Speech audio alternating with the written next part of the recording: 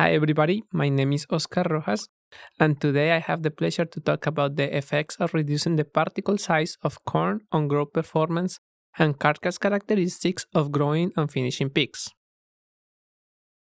This is the line of the presentation. I will start with a brief introduction talking about the importance of grinding, and then we'll also going to review the recommended particle size of corn, and then we'll see really quick the results of two digestibility experiments, and then we'll move on to the growth performance experiment, and I will finish this presentation with some overall conclusions and the implication of this research.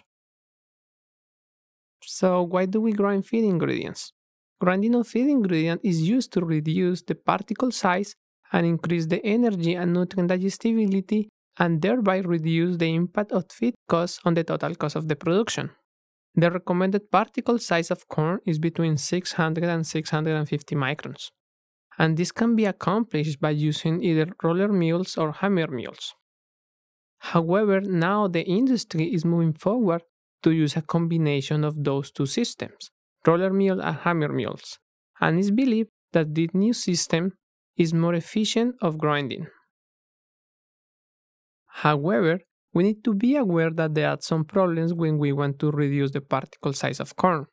We need to be aware that probably the energy costs at the feed mill could increase because the machines that we use to reduce the particle size will need more electricity. Also, at the farm level, flowability can be affected as we reduce the particle size of corn. And also, there are some arguments that when we reduce the particle size of corn, there is a tendency to increase the incidence of ulcers in the stomachs of the pigs. So as explained before, reduction of particle size can be done using either roller mills or hammer mills.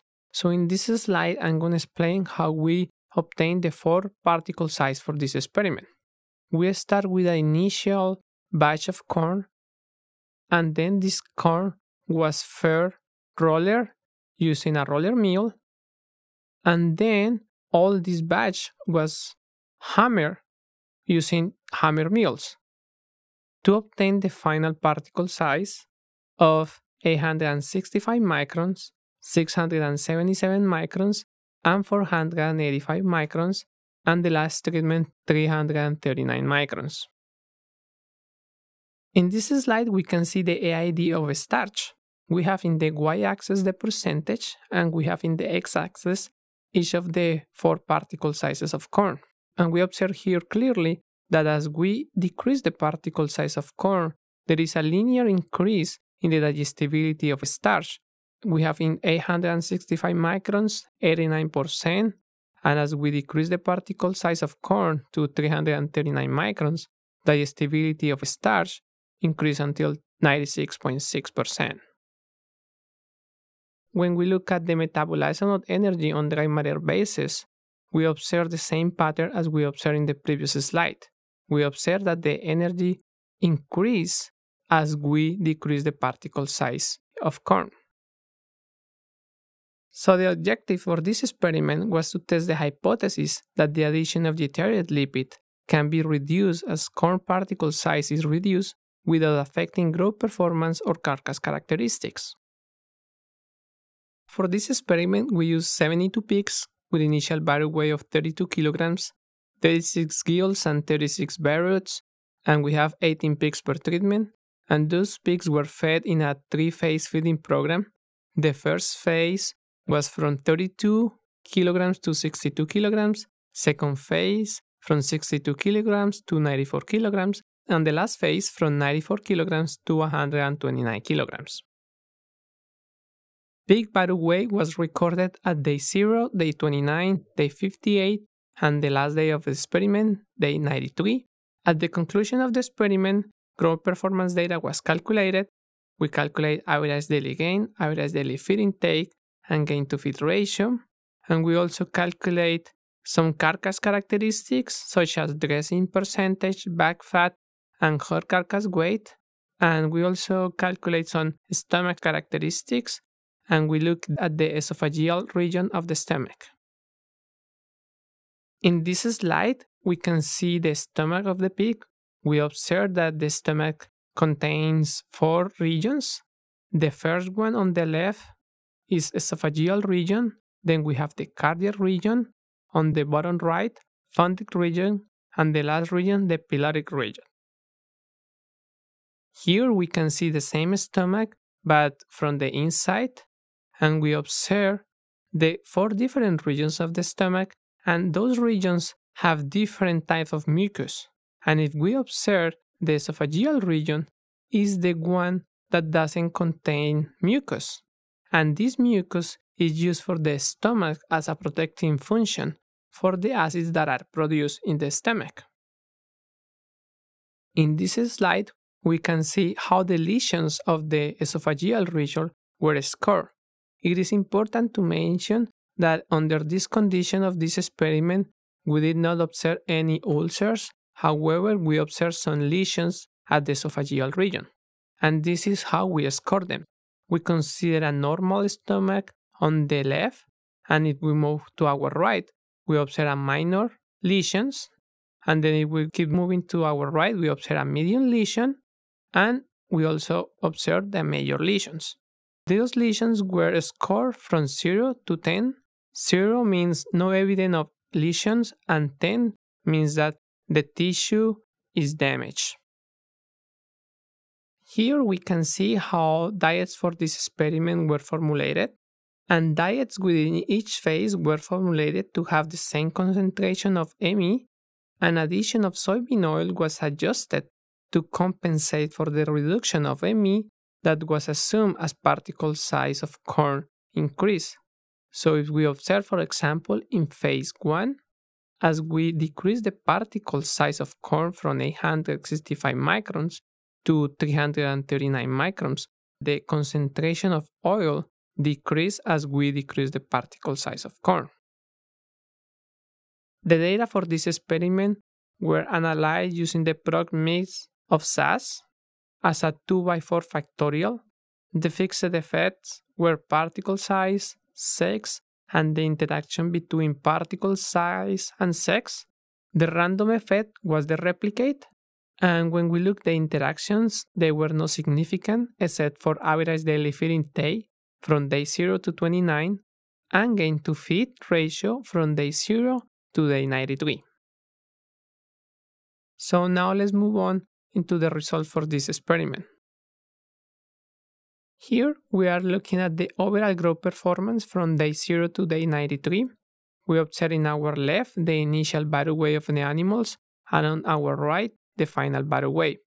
We observe that there were no difference in the final weight of the animals among treatments. When we look at the average daily gain, average daily feed intake, and gain to feed ratio, we observe that for average daily gain and average daily feed intake, there were no difference among treatments. However, when we observe the gain to feed ratio, we observe that there is a linear decrease as we decrease the particle size of corn. And I explain later on why is that. In this slide, we can see the frequency of lesions in the esophageal region. We observe in the y-axis the percentage, and in the x-axis the 4 particle size. We observe in orange normal esophageal regions. Blue represents some level of lesions considered minor. Green represents medium lesions, and red represent major lesions in the esophageal region. So for example, if we look at the 865 microns, we observe that 50% of those stomachs were considered normal. And when we start decreasing the particle size, we observe that normal esophageal region start decreasing, and we observe that minor, medium, and even major lesions, the incidence of those lesions start increasing in the esophageal region. So, for example, at 339 microns, we observe that almost 30% of those stomachs had major lesions, and almost 50% of those stomachs have some minor lesions. When we decide to give a score to those lesions, we observe that there is a linear increase in this score as we decrease the particle size from 865 microns to 339 microns. Now let's look some of carcass characteristics Here we are looking at the dressing percentage. As particle size decreases, we observe that there is an increase in the dressing percentage. And when we look at the hard carcass weight, we observe that there are no difference among treatments. In this slide, we can see the gain to feed ratio calculated based on hard carcass weight. And if you remember, I mentioned before that gain to feed ratio was decreased as we decrease the particle size of corn. However, when we calculate this gain to feed based on hard carcass weight, we observe that there are no difference among treatments. And the reason of this is because, if you remember, dressing percentage of pigs were increasing as we decrease the particle size. And this indicates that the GI tract of the animals were heavier in pigs fed corn ground to 865 microns compared with pigs fed 339 microns. Now, when we look at the back fat, no difference among treatments. So for the conclusions of this experiment, we observe that the increased concentration of ME in finely ground corn that has previously been reported make it possible to reduce the inclusion of added lipids in diets containing finely ground corn without negatively impact pig growth performance or carcass characteristics.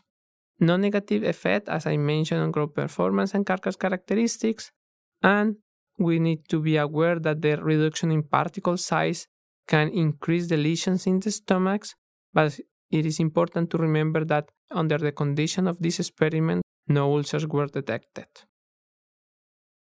And because of the increase of ME in corn ground to a smaller particle size, it is possible to reduce fat addition in diets if corn is ground to a smaller particle size, which will result in reduced diet costs and improved profits.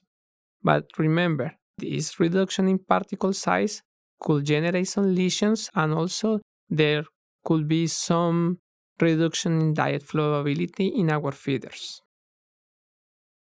And with this, I would like to thank you for your attention, and I also would like to invite you to go to our website to see more podcasts. Thank you.